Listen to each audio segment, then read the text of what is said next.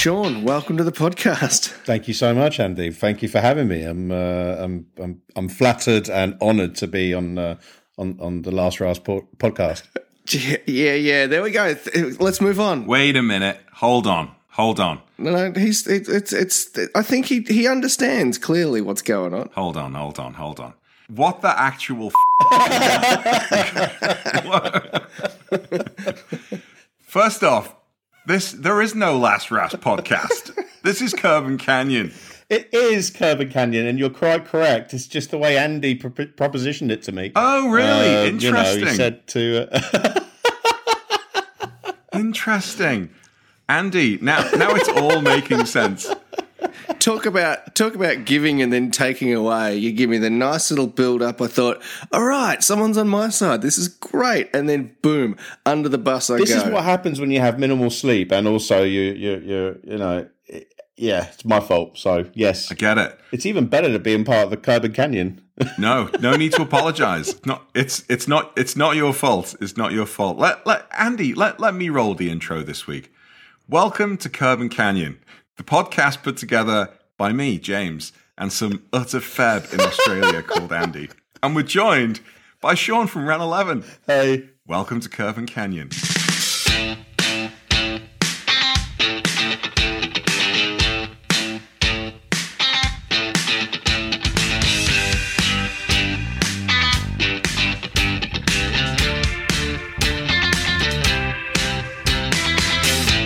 Well, thank you so much for the warm welcome. Really appreciate it. So, Sean, you're let's move on. You're a new dad. I'm a new dad. Are you sleeping? Trying to. Yes. Congratulations. Thank you so much.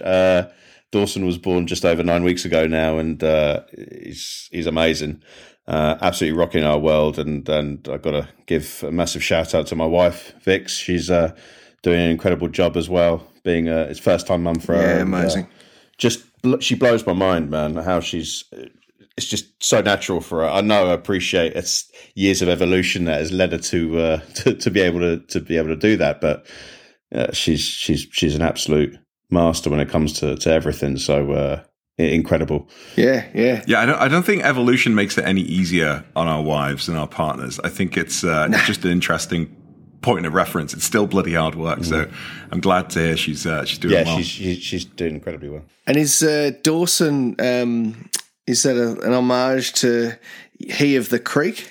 Funny enough, yes. Actually, it was incidentally. It was because we were searching for the perfect name, and we looked at like Gaelic names like Taran, Hudson as well. We looked at, and sometimes you see certain kids and you find out their names, and they tend to be challenging. Let's say I want to be as polite as possible, and you just think, I'm not calling my son that name. If he turns out like that, that's not going to happen. I get it. I've got 3 kids. We went through that process 3 times, and every time I was cringing thinking about some of the names my wife was coming up with, and she hated all the names I came up with. I eventually just gave up and was like, yeah, that sounds good. It's not an idiot I knew at school. It's not somebody that is an idiot on TV. So sure, it's benign. Great, thank you. But also, it's you've got to make sure it rhymes well, because if it rhymes with something that's bad, you're like, he's going to be ridiculed. No, totally. No. Oh, 100%. Yeah, totally. Or if it the way it connects with your surname creates some kind of word then that sounds like something else, then they're going to cop shit at school. You got to think about all this stuff. You just reminded me of something funny enough. So my dad's name was Eric, and my mum. I'm half Lebanese and half Irish, and my mum was Lebanese, and she had a very thick accent. So when she used to call me and Dad for dinner, it was always my dad's name first and my name, and I always used to snigger. And I don't know how anyone didn't pick it up, but when you heard it, it was like Eric, Sean, just literally as a child. and no one picked up on it. Sadly, my mum passed away like 10 years ago, and it was me and Dad and my family, my extended family, were kind of just talking about it, and I said, you always just make me laugh, and told her about it, and my dad never picked up on it, and he snorted and cried and laughed at the same time. So yeah, it's I hear what you're saying. You've got to be careful of the combinations. You do. Dawson Matthews, do you know, it just sounds like he'd save me from a burning building. Do you know what I mean? Already. Or maybe famed Porsche driver. I was going to say race car driver, surely. Yeah, well, fingers crossed. Dawson Matthews. Fingers crossed. You know, we'll see how he fares. One day he'll inherit the Renneleven empire that will have grown by that time. Yeah, he'll probably be into electric cars and be a right letdown though, wouldn't he? Oh shit. we've all got that ahead of us, mate. Don't worry. Terrible. Dawson, if you're listening many years from now and your dad's on the Last Rasp podcast, he won't mind if you're onto electric cars. Don't worry. Oh, do you know what? I'm really never going to live that down, am I? Oh, no, you will. You'll be fine. James is just going to carry this little bit of hurt forever, but it doesn't matter. He'll just push it down, and we just suppress these things, Sean, and then eventually they blow up, and that's when James will be in a clock tower with an AK-47. That's right. In about a year's time, when Andy and I are doing that road trip from Melbourne to Perth, and I drop him off somewhere in the middle, but he'll know. He'll know why. I drop him off. You mean, do you know, there's something coming from the back. Could you just check it out? Exactly. Are you sure you're coming back? And all because I threw you under the bus, Andy. I feel bad. Look, I'll share the messages with everyone. There was no mention of a Last Rasp podcast. I just want to say that up front now, just in case anyone's wondering. If anyone thinks I'm trying to break free of James, I am in many ways, but I've got to say, Andy, I do feel for you for this episode because you've got two Brits onto one Aussie, and you know that's just. Well, the odds are still probably in your favour. Yeah, I was going to say, that's okay. I don't know what I was thinking organising this. Maybe that's why I said it was the Last Rasp podcast. Well, so Sean, tell us about Renneleven. We're here to talk about your contributions to the Porsche community right now. And I've been a follower for a while, and I think you were one of the first people Andy suggested that we get on the pod right from the get-go. And I'm really glad you've managed to make it on. But tell us a little bit about your story and your history with Porsche. Again, very flattered. Thank you so much for wanting to include me. I find it quite. I find it interesting that people want to speak to me about Porsches as well, because I've come in as being a bit of an outsider and a fanboy, and I'm learning as I go along. It's interesting, and I don't hide the fact that I'm not the most knowledgeable person, but my knowledge is increasing with every day because of the research I'm doing, and I kind of linked into Renneleven at the start of it. Originally, it was called That 911 Page, because someone had already taken the 911 page, and I thought it was it was just for me. Funny, it was a very strange time in my life. So I lost my dad 4 years ago, and the day after I lost my dad, I just thought it'd been in my mind to just create a little page just for the love of Porsches or 911s as I had, and I did it, and it was a form of escapism, and during that time there was a lot of changes in my life and a lot of struggles, but the thing that kept me going was escapism. And I started to just get really deep into the Porsche scene, researching into things. I never even really paid much attention to the infinite different models that were available over the past almost 60 years. Mm-hmm. And you don't realize how rich the history is as an outsider until you take a deep dive and you realize how many RSs, how many RSRs there are, you know, the differences between the short wheelbase and the long wheelbase that came in like 68, and, you know, the little nuances between certain model years as well, and it just it blew my mind. Not just that, but what really caught my eye was the social aspect of Porsches. I know you've interviewed and spoken to Drew Manley, and he's an absolute hero. I love that guy. I've got so much time for him, and he was kind of one of the reasons why Renneleven became a thing.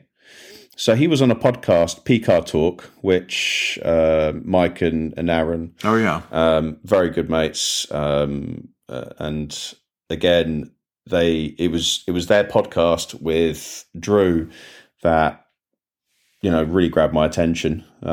Drew was talking all about community and how it's so important bringing people together. The cars are all well and good, but it's the people that matter, and that resonated with me completely. I've always been very much people first, friends first, and the cars are complementary almost.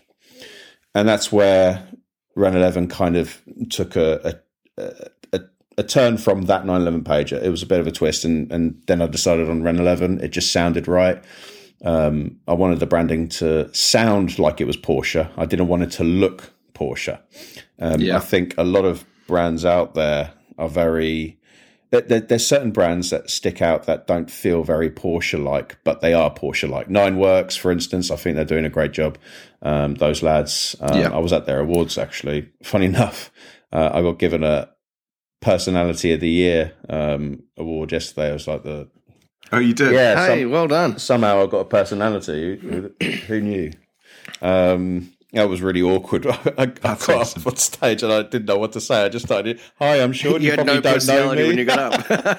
It was bad. But yeah, Nine Works, Last Rasp, dare I say it. I'm sorry for bringing that up again, but you did tell me to do that, Andy.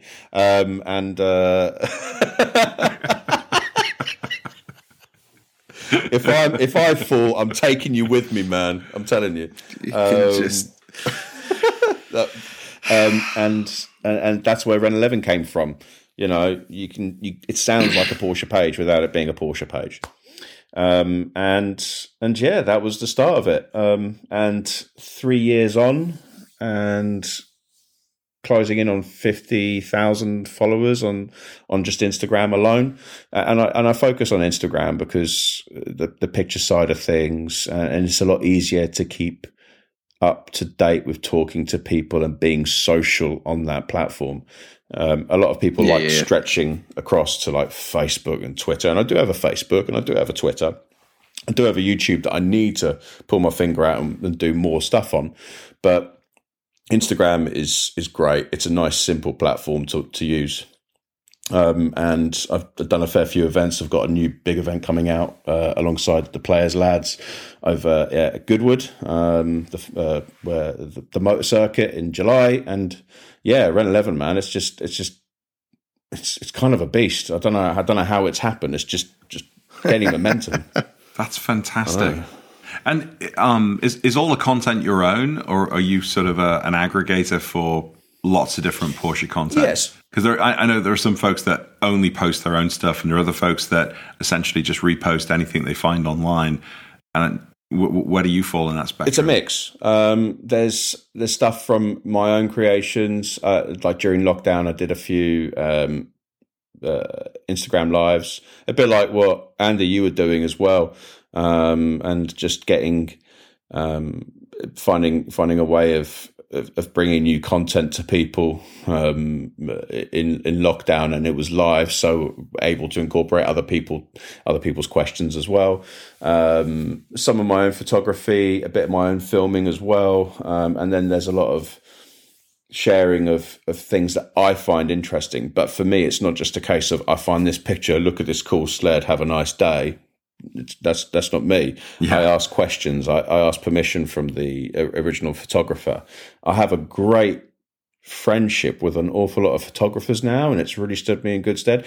It's showing respect. That's the minimal thing I can do. I mean, sometimes they say, well, no, actually, do you know what? I've not encountered, every time I ask, and there's been an evolution of how I showcase the work by the original creators.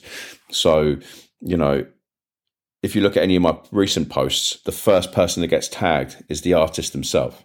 It's not the person who owns the car, That's great you own a car and great you've worked on it, but it's the artist themselves, the photographer, the filmer, that gets the first. That's the most important thing. Without them, there would be no content. And yeah, I share that, and it gains momentum. And there's always a story attached to it, unless it's something just like the RMC boys in Miami just doing some crazy donut shit in their tuned Japanese spec Porsches, because they're just nutters, or something similar to. I know what I like, and I do have a broad taste, but anything that looks. Oh, by the way, what's swearing like on here? Can I drop a? If I like things that look a bit fucked. Does that make sense? Sorry, say that again. I like things ruined. It's interesting what you say.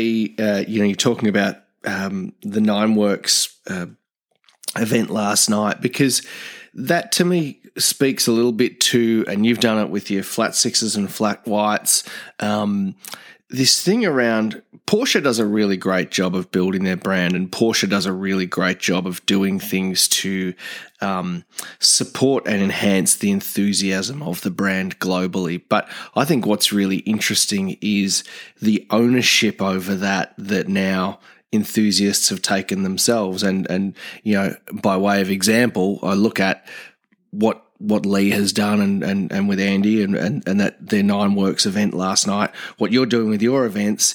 It's interesting, isn't it, how now the enthusiasts have control over bringing the community together and what that Porsche community stands for, rather than it being driven so much by Porsche. Do you feel there's a role for the way Porsche does it, but then there's a different role for us to play? I think for many years, not just Porsche, but most motor manufacturers don't really have real enthusiasts in mind whenever they do stuff. Everything is very clinical in their approach. I used to work for an OEM. I used to work for Volkswagen Group in the UK. And when you look at, I may sound a bit of a hypocrite from what I'm about to say. Have you heard of Wörthersee Treffen in Austria? It's basically a huge gathering of Volkswagen fans with modified cars. That it's endorsed by Volkswagen Group, or it was endorsed by Volkswagen Group. It's been around for over 40 years now, 41 years this year. I think it's not been going on the last few years because of COVID, obviously, but and Volkswagen used to showcase some concept cars there. The most notable one was that Lamborghini engine Mark 6 Golf with the Lamborghini engine in mid-engine. It's a terrible car that doesn't work, but it does work visually and orally, and it's a wicked piece of kit. And that's Europe, and they love doing that stuff. The real events like 2 weeks or a week before, where the proper cars go in that don't look like they've crashed through an auto jumble sale backwards, as such. But I'm not knocking it. At the end of the day, it brings people together and it's great. But everywhere else, it just doesn't seem they have that kind of. It's almost like frowned upon with certain enthusiasts, like the stuff that Andy, me and you are similar. We like our things. James is probably as well. We like our things fettled. We don't like standard. We like to imprint our own personal tastes onto vehicles. And there was an advertising campaign by Volkswagen UK about 15 years ago when the Mark V Golf was out, and it was just showing cars that were not even tastefully or untastefully modified. It was modified to make it look like it was distasteful, with flames down the side of a Mark IV Golf and a horrible body kit. It just looked like it was melted. And then I've always felt a bit alienated by brands, and they never really want to get involved. I think Magnus Walker has had a real positive effect on the Porsche 100%. Scene. He's kind of coined, he may not have actually done it, it was probably someone else, but the whole outlaw thing, when you think of outlaw Porsche, you think of Magnus Walker. You think of that kind of look and the Group R kind of style of cars, and everything's just like built for use. And because of that, I think Porsche are now realizing that, you know, the Porsche demographic isn't necessarily your, how do I say it, doctors, not just the doctors, not just the wealthy people that have done well in their lives, that are in our age group now, dare I say it. Christ, I turned 40 a few weeks ago and I still can't bloody believe it. But that kind of mentality. Now, I think we've had this discussion, Andy. Ownership is, I wear Vans. I'm wearing like slim jeans and a t-shirt, and this is what I wear normally. You know, I even had a Renneleven cap I was going to wear, but I thought that's overkill, man. I don't need to sell too much merch on this. It's only a podcast, so. Don't worry, James is wearing his auto amateur pajamas. He's like fully kitted out, so don't stress. I think show them the shoes, James. Oh, I'm not wearing any shoes right now. Flip flops, Andy. You know me. I think now there's some big hitters that have kind of taken control. I look at people like Cool Collective. I look at the likes of Raj, what he's doing at the moment. Raj Sangha, who runs Cardio Security. He's got a good, nice, tidy collection of Porsches and other cars as well.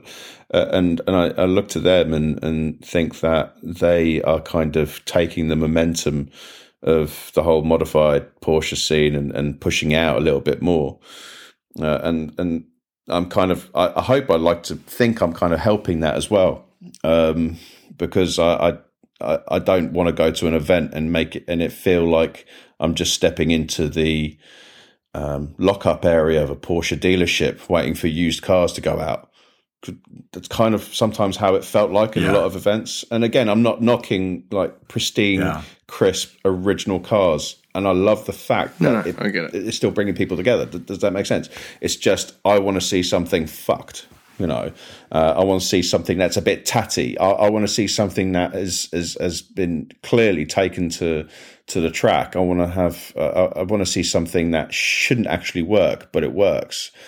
I want variety, and it'll be interesting to see if Porsche start really picking up on that. I know they've started touching upon. If you look at what they've done for consumers, they've given you like the heritage kit, and you can choose to have certain choice liveries on 992s, and that's cool as fuck. But at the same time, it's just a little toe in the water. I want to see more of that. I feel like for me, I think I've been a Porsche follower, let's say, or a brand fan pretty much all my life, but I've been a Porsche nut, you know, ever since I've started owning them in the last 5 or 6 years. To me, I feel like Porsche tolerate the aftermarket scene, and they tolerate the enthusiasts for, I don't know, mainly because they can't do anything with it. You know, the enthusiasts are here to stay. They love the brand. They're always going to love it and modify it and drive it and publicize it. But they're a huge pool of future owners in generations to come. You know, and how many people do you know that bought their first Porsche in their 40s, having just turned 40, and like, oh, I've wanted this since I was 20, since I was that kid that went to that car meet and saw that, you know, 911 or whatever it was. And then 20 years later down the road, they have got the money to buy it, and they've bought their car. I think Porsche is still making their cars thinking about, and maybe not the doctors and the lawyers, but the Bitcoin billionaires that are going to spend 275 grand on a brand new GT3, or, you know, 200 grand on a turbo, which is great. That's where they're going to get their margin. That's where they get their money from. But the sort of extended enthusiast community is just, it's the long game for them, I think. But how much they get involved, I think I've seen that start to change in the last couple of years. Like you mentioned, things like the heritage package and the sort of the classic kind of retro decals, you know, you could maybe call them. It's going to be interesting to see what they do going forward. I as somebody who, puts Porsche content out there, have had a couple of knocks at the door from the Porsche lawyers telling me that, I can't use that silhouette, or I can't use, that particular language on my website or in my videos. And I've complied, very, very nicely and politely. Oh, yeah, sure, no problem. But they're aware of what's going on in the enthusiast community. I know that much. It's interesting, the notion, though, that them tolerating it, because I've certainly heard of the lawyers getting involved, and I think they keep a pretty active eye across what's happening. But I think in terms of Porsche kind of tolerating the sort of enthusiast-driven side of the brand, I'm maybe a little less cynical about it than that, because I think from their perspective they have to do the corporate piece, right? And almost everything they do has to be the corporate piece. And so when they talk about the heritage of the 911, for example, then if they show a 992 and then they show generations past, they're either going to show what those generations looked like off the showroom floor or what they looked like racing. They're not going to show, a slammed 964 hammering along a freeway in LA, right? Because that's just doesn't sit with the brand. But that said, I think for them, knowing that side of their business and that side of their core enthusiast and audience group is still highly engaged, is still running events, building community, putting out content, that's ultimately helpful for them. So they know they don't need to play in that space, because that space is doing just fine with people like us and people who have been doing it a lot longer than we have, kind of driving that space. But don't you think that we have a duty of care to ensure that, I guess maybe I'm moving a bit far forward in what you're saying, but us as enthusiasts are almost a gateway to the possibility of new owners coming to the fore. What you do on YouTube, James, is wicked, and I know you've been doing it for quite some time, and again, you've gained an awful lot of traction because a lot of the work yourself on the vehicle. You just get stuck in, which is great. So you inspire people to want to just go, fuck it, let's try it myself. Andy, you've got an incredible taste when it comes to your 964. For me, it's like an evergreen kind of how I would have a 964 if I was fortunate enough to be able to own one. And again, it attracts certain people because then they start thinking, I would love to have a 964 myself, and buy into that. And then for them, Porsche isn't necessarily, white socks up to your top of your calves, and New Balance shoes and jeans like typical Corvette owner, but without the Corvette stuff, it's Porsche stuff. It's Porsche Motorsport or something. Yeah. And I feel that like you say, it's almost like a passing of a new guard. I think that's something that Mike from PCAR Talk mentioned a long time ago. The new guard are incoming, and we've all come from different walks of life. I've come from modified Hondas and modified Volkswagens and Volkswagen Group cars. So my tastes in modifications come from that kind of style, and then I just see Porsche as an extension of that, because for me it's a performance brand, something a lot of fun, something it's very tactile in everything. The whole thing it feels like it's built around a person, the engineering side behind it. So as someone, and I said this last night in the acceptance speech, once I got a clue of what the hell was going on, I said, we've got a duty of care to ensure that we are the most welcoming thing in the world, because if they were to go to, let's say, I may cause a bit of upset with what I'm about to say, but at the end of the day, give a shit. It's for them to do. It's not for me. Don't worry about it, mate. The flack will all come our way. So it's like Porsche Club GB, for instance. Okay, and I speak about this from personal experience. When I first got my 911, it was at Salon Privé. I took it to Salon Privé, and I was with a couple of friends of ours I've met incidentally through Renneleven. And I was talking to the people at Porsche Club GB, just saying how excited I am about my car. And they were going, okay. I'm just like, okay, you were supposed to be representing the Porsche Club of Great Britain, one of, if not the oldest running Porsche club outside of Germany, and you're just kind of fobbing me off. Am I a dickhead? I got really agitated, and it made it even more pertinent for me to say, well, if anyone, whether they're 10, 20, 90 years old, comes to me and starts talking to me about Porsche, do you know what? I'm going to listen. I'm going to ask them questions. I'm going to build that relationship with them. I'm going to make them feel like they matter, because they bloody matter. We are kind of custodians of a really important part of automotive history, and we're kind of making that history now with what we do. How many awesome channels of media are there out there, all to do with Porsches, and then it's not and it's not just Porsche, it's like Porsche and car. So it's almost like it's incredible really when you consider it, and why big brands haven't picked up on this and gone, do you know what, we need to be every man, because every man does love and every woman does love this brand. I don't get it. And that kind of agitated me. Yeah, no, I get it. And I see sort of both sides of the argument where, you can imagine that people are very proud of the sort of, the nature of the luxury brand that Porsche represents. And, that needs to be protected to one degree or another, because to the people who own the company, yes, they're passionate about making cars, but it's all about making money. But looking, I guess, socially over the past 30 or 40 years, people's access to money has just gone nuts. Whether it's through capital gain, whether it's through property, whether it's through credit cards, whether it's just through,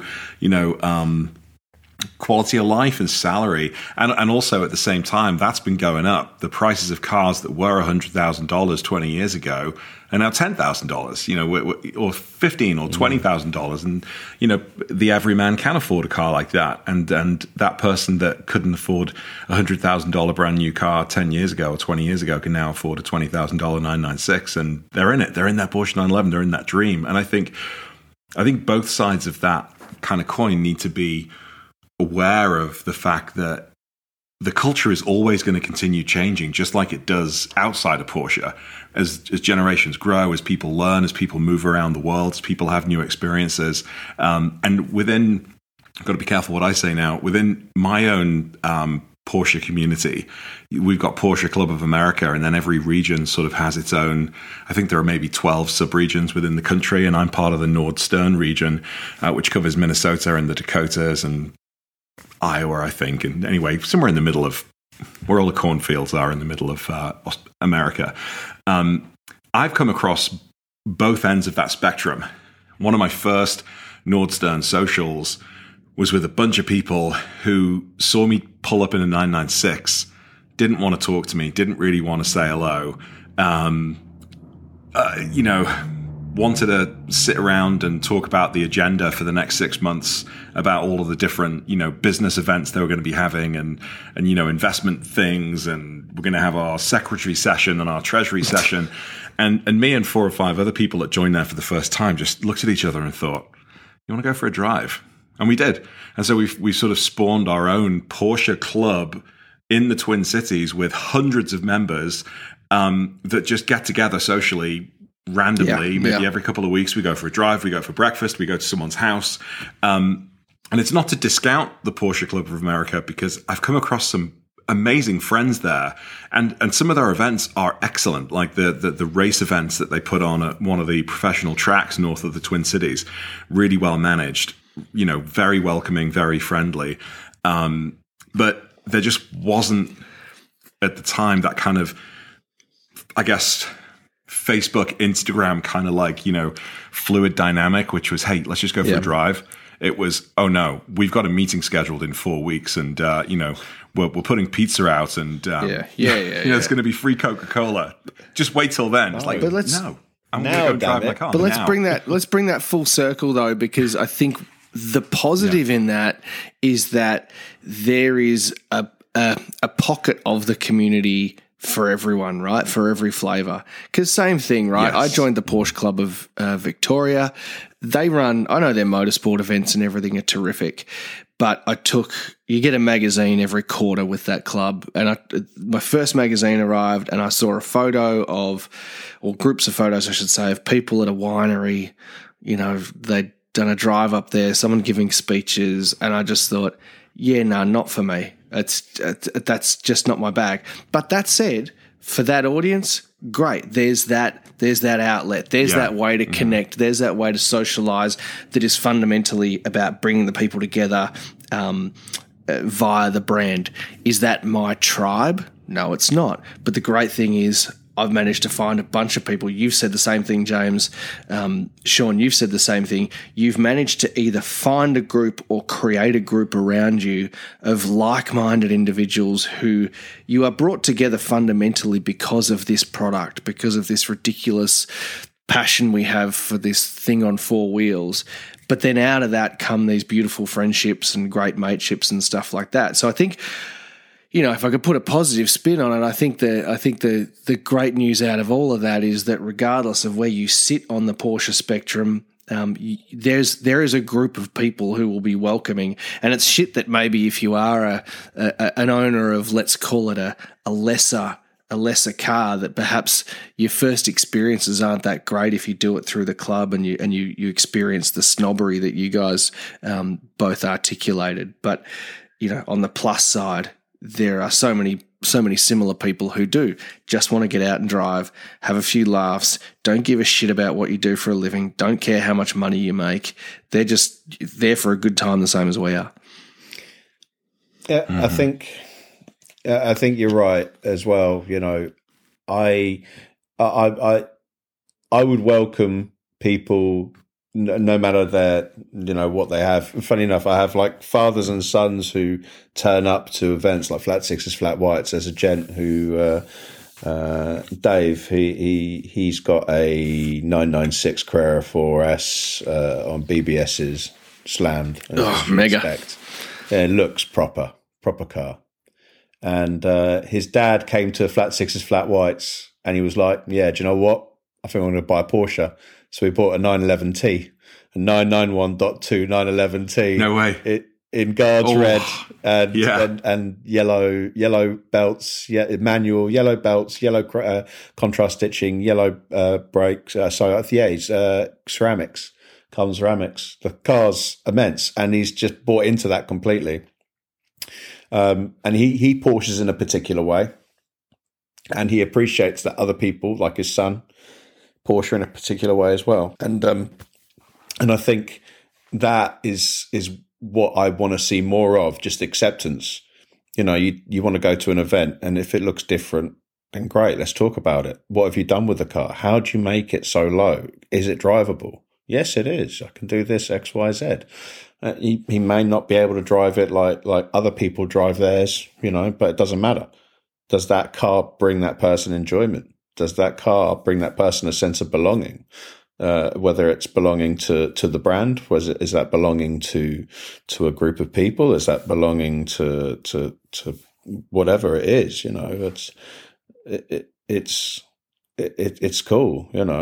It's just amazing that there is such variety coming out in the Porsche world. Like, there's nothing. I can't see any other brands really doing it as much as this.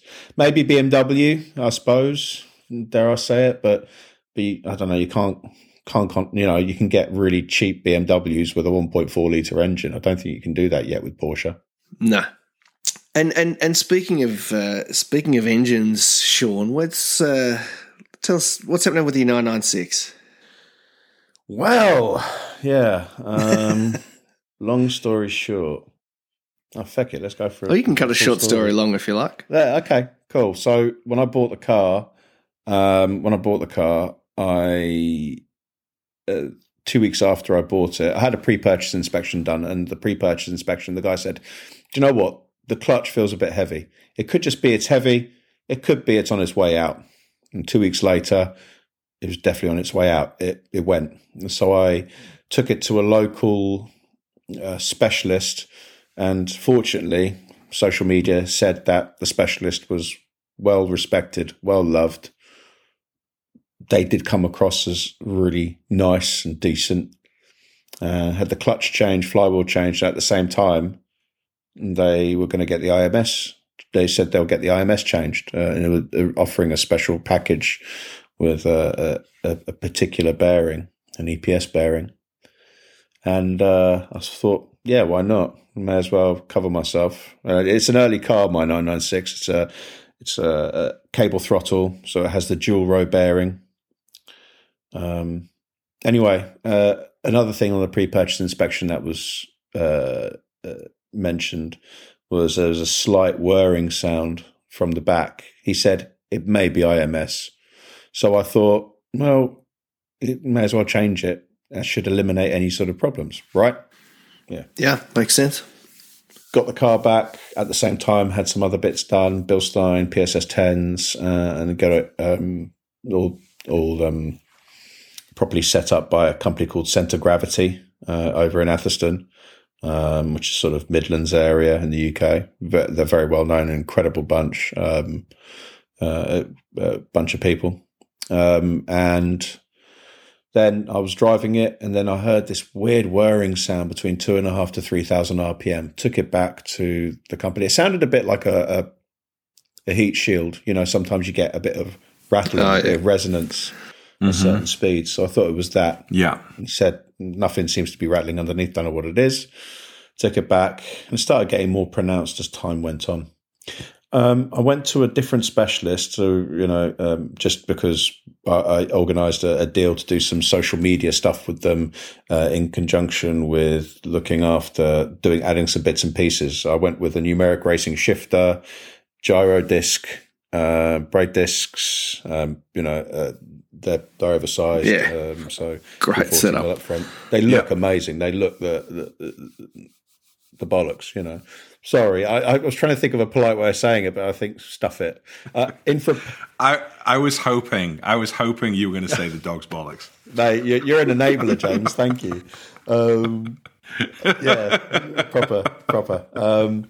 And what else did I have done? A wave track diff put in. And whilst I was sorting all that out, I said, look, that gearbox sound, it could be the pinion bearing. I know it's a known fault on the 996 gearbox on the 6-speed. Anyway, they find that there was some oil leaking out the back. I did have the RMS changed at the same time as the IMS, or at least I thought I did. Turns out the IMS was on its way out spectacularly.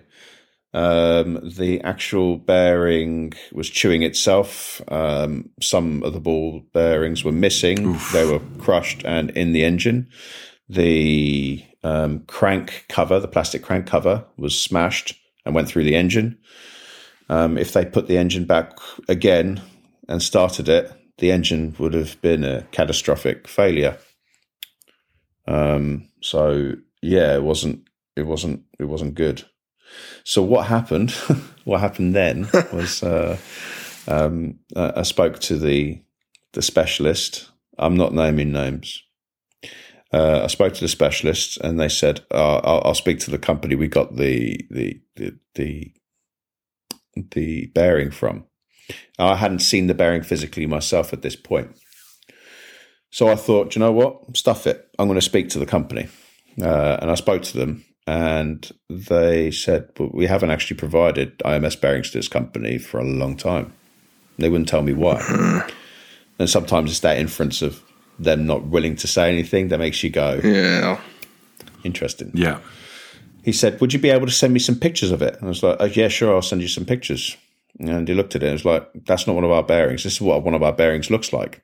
And this company, their bearings look a spitting image of the EPS bearings. So they've got the cylindrical bearings rather than the balls.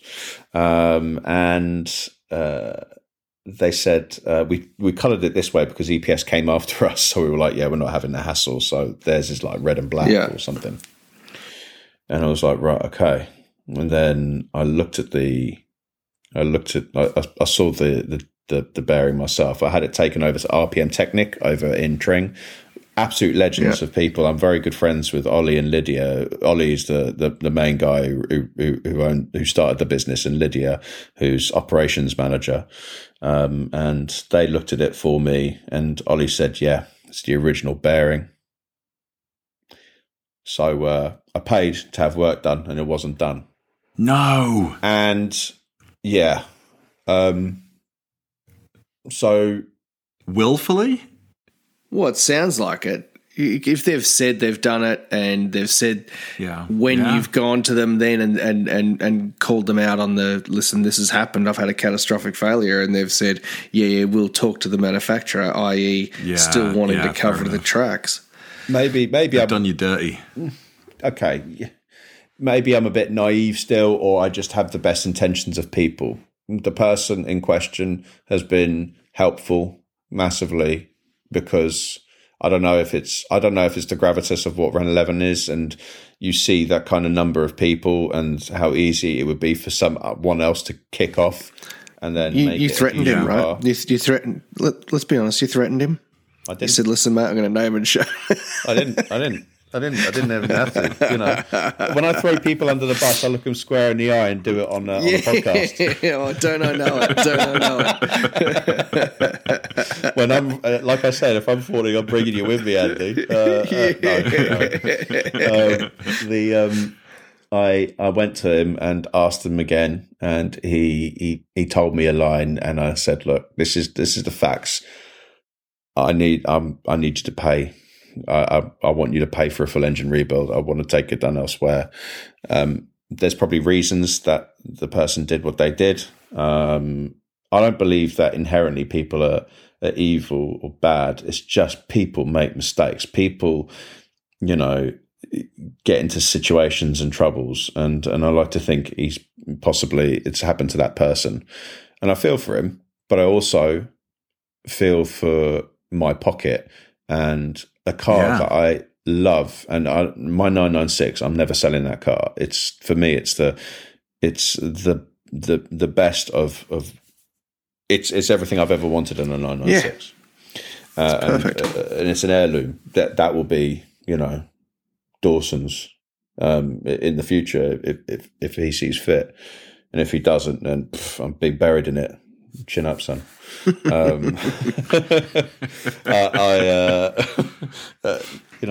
Dawson's Carrera. There's the next TV show. Dawson's Carrera. Dawson's Carrera. That's very good. I hope he's not going to be sobbing at every moment when a leaf falls from a tree or something. Let down. No. So he's given me the money for the engine rebuild and having it done by a company called Track Group, who specialise in engine rebuilds for race cars, Porsches, and Lotuses. They're doing a fantastic job. There's some other bits and pieces going into it as we speak, which is great. I was going to say that's not actually a bad outcome, is it? I mean, that it wasn't a nice. It wasn't a nice situation. It's bad not experience. Nice to deal with those sort of things, but getting your engine rebuilt, it's an opportunity to throw in a few more goodies. The worst things have happened. What are we doing, Sean? We talking cams? What's going on? I think on a 3.4, it's only worth putting cams in if you're going 3.8 and above. Yeah, right. So there's no cams. So what do you do? It's not going 3.8 and above. Hey? It's not being put up to 3.8 litres or above. That's all I'll say. I get the sense you're being you're cagey. You're gonna just you're saving a reveal for your followers. It's going to be good. The company have started doing their own sort of hot rod rebuilds of the M96 and M97 engine. So increasing displacement and some other choice bits and pieces. So it's once it's finished, I'm going to get it rolling roaded and dynoed properly. I want to see some proper gains from it. I expect from what's been done, probably 25, maybe 30 horsepower more. They seem to think a bit more. I'm happy with that. It's the mid-range that I think is going to be really, really good to experience on that. It's already lighter than a GT3, being a Carrera 2. And I'm going to hit my first track day this year. It was supposed to be last year, but this year. Yes. Apparently it's a slippery slope. So the idea behind the build is a club sport CS, Carrera CS. If they did the same thing as they did in the 80s with the back in 87 nice with the G Series CS, that's what mine would be. So a little bit lighter, not too much engine rebuild, engine work. Sorry, but I just wanted to have that kind of go between a Carrera and a GT3. It doesn't need to be crazy. No, I could have bought a GT3, but then it would have been, I don't know, it's just, I felt like a waste. And then also, where can I modify a GT3? Jesus, that's like going crazy. So a Carrera for me is always, is the best one to start off with. So you've enlightened me about something. I didn't know the C2 996 was lighter than the GT3. Is that the wing? Is that just the wing that's heavier? That tacho wing is everywhere. No. It's a lighter car. I don't even know where the lightness comes from. I can't believe it would be the Mezger engine. But yeah, the C2 is very pure. It's the purest version of the car you can get. That's why there's, especially with the MO30 setup, they're a really sought after piece of kit. It's the lightest 911 they made since like the G series, I think, because it was lighter than a 964. It's definitely lighter than a 993. The 996 is brilliant car. So well planned out as well. I don't know, it gets a lot of knocks, but and I know Andy's not. He wasn't originally the biggest fan, but I think he's come round.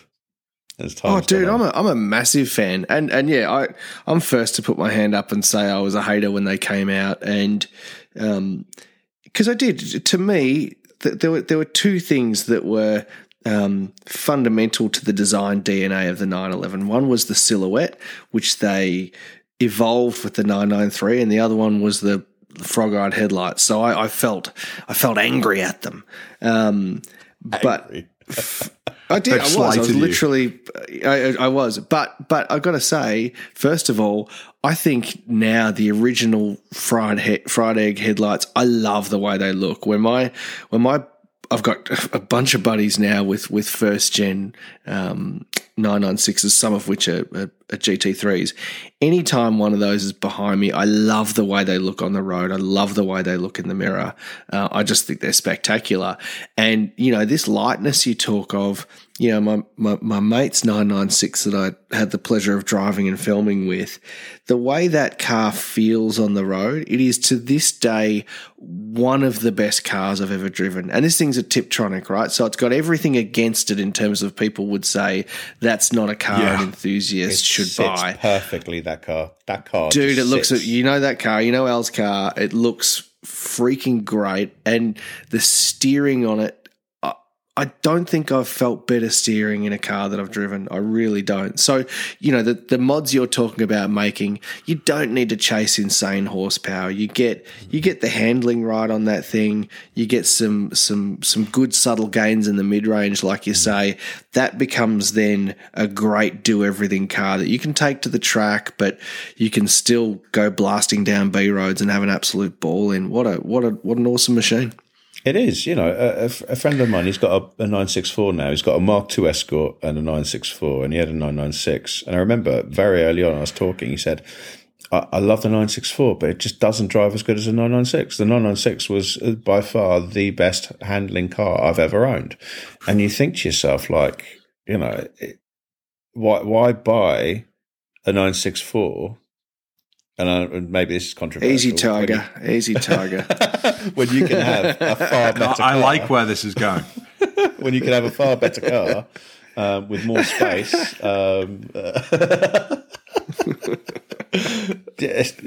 Jokes aside, I'd love a 964. I'd love one from every bloody era, to be fair. I've got a real fascination with G-bodies and 930s at the moment, especially Japanese ones that like the is it Garage TBK? With that big like 934 front bumper with the big pod lights, that thing that looks like Wangan Midnight Club kind of. Oh man, I just love it.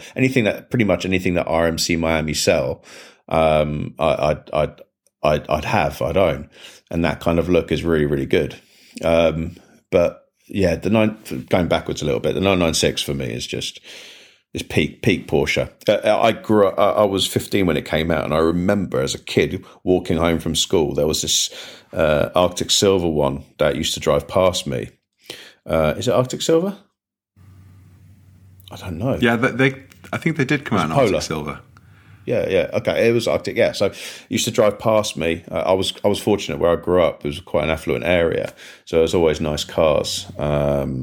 Nick Mason used to live around the corner from where I grew up, so I used to see F40s from time to time, which is fucking crazy. But anyway, this 996 used to drive past me, and I used to think, that looks incredible. It looks so space age. Those lights, it feels really like 21st century. How phenomenal is that? And yeah, I fell in love with it instantly. But yeah, it's funny how things get derided over time.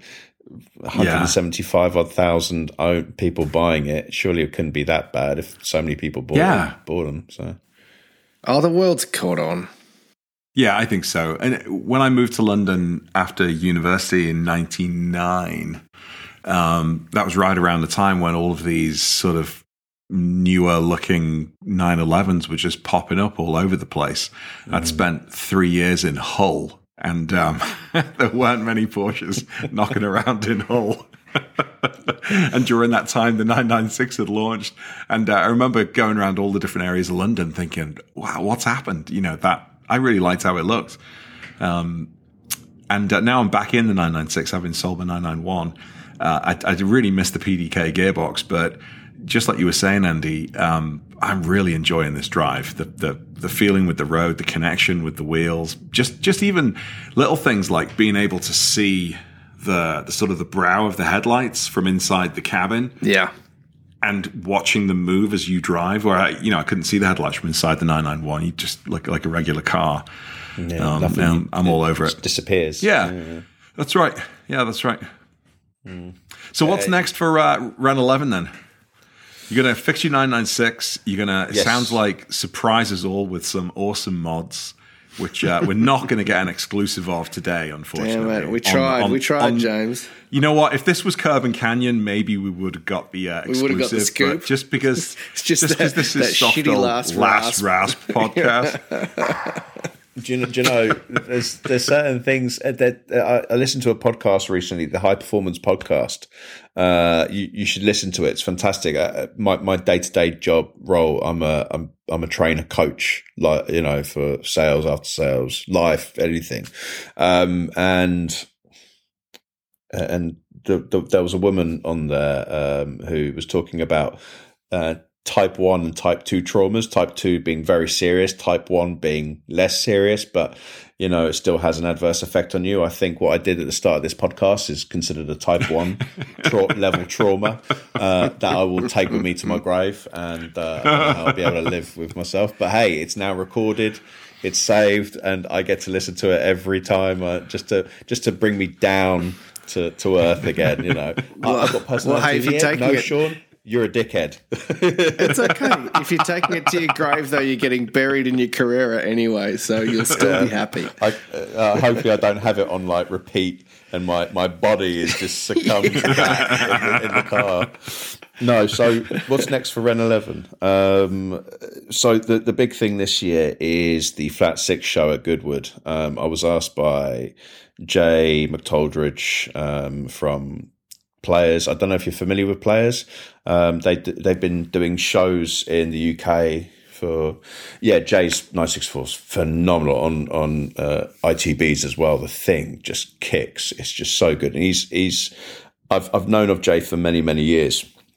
And we've started talking a bit more, especially as Renneleven started taking off. And he asked if I wanted to be involved with the Flat Six show at Goodwood. I mean, the dream was, the idea was always going to be, I want to do a proper show after with the likes of Das Renneleven in Miami, which for me is one of the best Porsche 4-day Porsche events. Have you been yet, James? No, I want to go. It is incredible. Das Renneleven is one of the greatest events out there, and I wanted something like that you go to and you just feel so not just enthused by the cars that you see, but the people that you get to meet on the day, because it just captures the right mood, it grabs the right attention. And when Jay said, "Do you want to do it? It's going to be a Goodwood," I'm like, yeah. Fucking too right, I do. Yeah. What a location. 100% Goodwood. Taking Porsche and then adding Goodwood to it and then saying there's an event there. And we've got Porsche GB as sponsors now. We've got Porsche Classic involved. And there's something coming from the Porsche Museum. Or not just something, some things. That's all I can say right now. Some old German people. Yes, I mean you could call them people, but they are on wheels. So, and that's not mean that they're disabled. I'm saying they're not people at all. They're cars. This has got awkward very quick, hasn't it? Abort. I've just got this picture of all of the grandparent, the great grandparent generations, all on their ventilators in there, with their nurses coming over to the event. Frau Porsche. So it's going to be immense. So that's the next big thing. As far as Renneleven is going, originally, do you know what? Funny enough, I was actually thinking about starting a podcast, but I feel like all I would do is muddy and dilute the water, and what I would bring to it. There's so many great people doing fantastic podcasts out there now, likes of yourself, Curb and Canyon. There's, as I said, the Nine Works guys doing some great stuff. There's that new Last Rasp podcast coming out soon. Dropping soon. It's going to be like my shit solo album. You do look a bit like Gary Barlow from Take That as well, Andy. Do you know that? Oh, thank you pop star. Thank you for that ammunition. Given I've just rolled out of bed, I'm going to take that. I'll take that. Mate, you're a good-looking bastard, so just fucking take it, dude. That's it, really. The event's the big thing. I suppose I didn't really know where in what direction Renneleven was going to go when I started it. I just knew that I had to bring people together somehow, and events for me are a great way of doing that. It's something it's not easy to do. There's a lot of planning involved, a lot of preparation, a lot of wooing people, and trying to make sure that you get the right people involved as well. But once it all comes together, there's nothing else like it. And the promise is it will be a very different and unique Porsche event in the UK, because it's a mix of things. It's not just air cooled, and people like Frank Cassidy do a fantastic job of bringing people together and praising air cooled cars in the UK. You've got the likes of the Luftgekühlt group of people. Jesus, that Luftgekühlt's amazing, and the British one was amazing. You went to the one over at the Indianapolis in the Bottle Works. Indy. Yeah. And I went to Universal. It is what a great event. Universal looked incredible. The way they curate, and that's kind of the focus of what we want to do. But the thing is, this time it's going to be like an original, dare I say it, 85 3.2 Targa parked next to a slammed 996 that just looks like, if you look at the subframe, there's not much of it left because it's scraping, next to a a Focus Manthey Racing Cayman GT4 next to a really nicely modified 964 next to a race spec 924 Carrera GT. That's like so kind of what we want to be going for. That's what we want. We want that kind of. Yes, they may not look connected, but they all are, and that's the angle that we're going for. And it will be immense. It will be absolutely immense. So for Andy's mum and the other 3 people listening to the Last Rasp podcast, where can people find out more about this show? On the Flat Six Show, you can find out information on the Renneleven page, which is at Renneleven. That is RENNELEVEN. You won't find it if you type in the number 11. How many people do that is I would do that, to be fair. Also, the Flat Six show, that's www.flat6show.com, where tickets are available.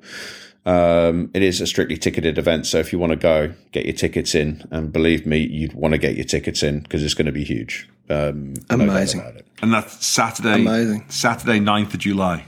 Yes, it's actually my wife's birthday, and I am in the doghouse. What a great present. She'll be stoked. Oh, yeah, she's so stoked. She is so stoked, Andy. I get booted every night by her, and she's got a proper kick on her. Like a mule. Yeah, rightly so. Well, hey, Sean, I want to acknowledge you for your passion and for, your real focus on community, and just, talking to you today. It's you're an excited, passionate individual, and I think really inspiring, and we look forward to seeing whatever is next for Renneleven. Certainly look forward to seeing footage and photos from the show at Goodwood. And dude, thanks so much for joining us today on the Last Rasp podcast. Thank you, Matt. Thank you again. Do I still, joking aside, I still feel very humbled when people who, dare I say, are more authorized in Porsche than me ask me to be a guest. It still blows my mind. So thank you so much. It means an awful lot. Do you know, actually, and I've got to publicly acknowledge you too, because we may laugh about the whole Last Rasp thing. When I was kicking around ideas and trying to think of what my content platform was going to be called, it was you that I ended up brainstorming with via Instagram. We were messaging each other, and we went right down the rabbit hole of German names for windscreen wipers, all sorts of stuff. And I'll never forget. And it was so good, and I'll never forget it.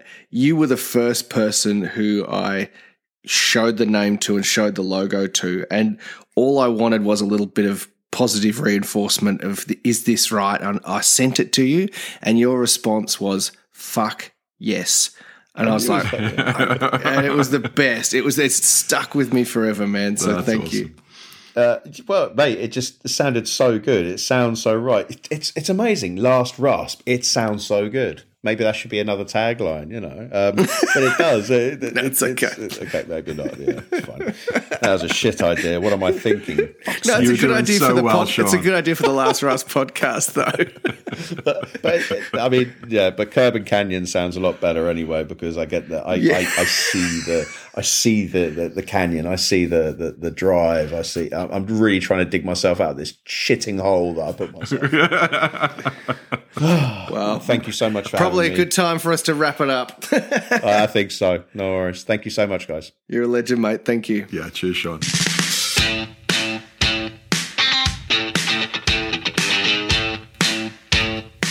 So great to catch up with Sean from Renneleven today. If you are not following him on Instagram, then please make sure you do. Gang, as always, thank you so much for listening. Give James a follow at Auto Amateur on YouTube and Instagram. And me, Andy from Last Rasp, you know where to find me too. And we'll see you guys next week.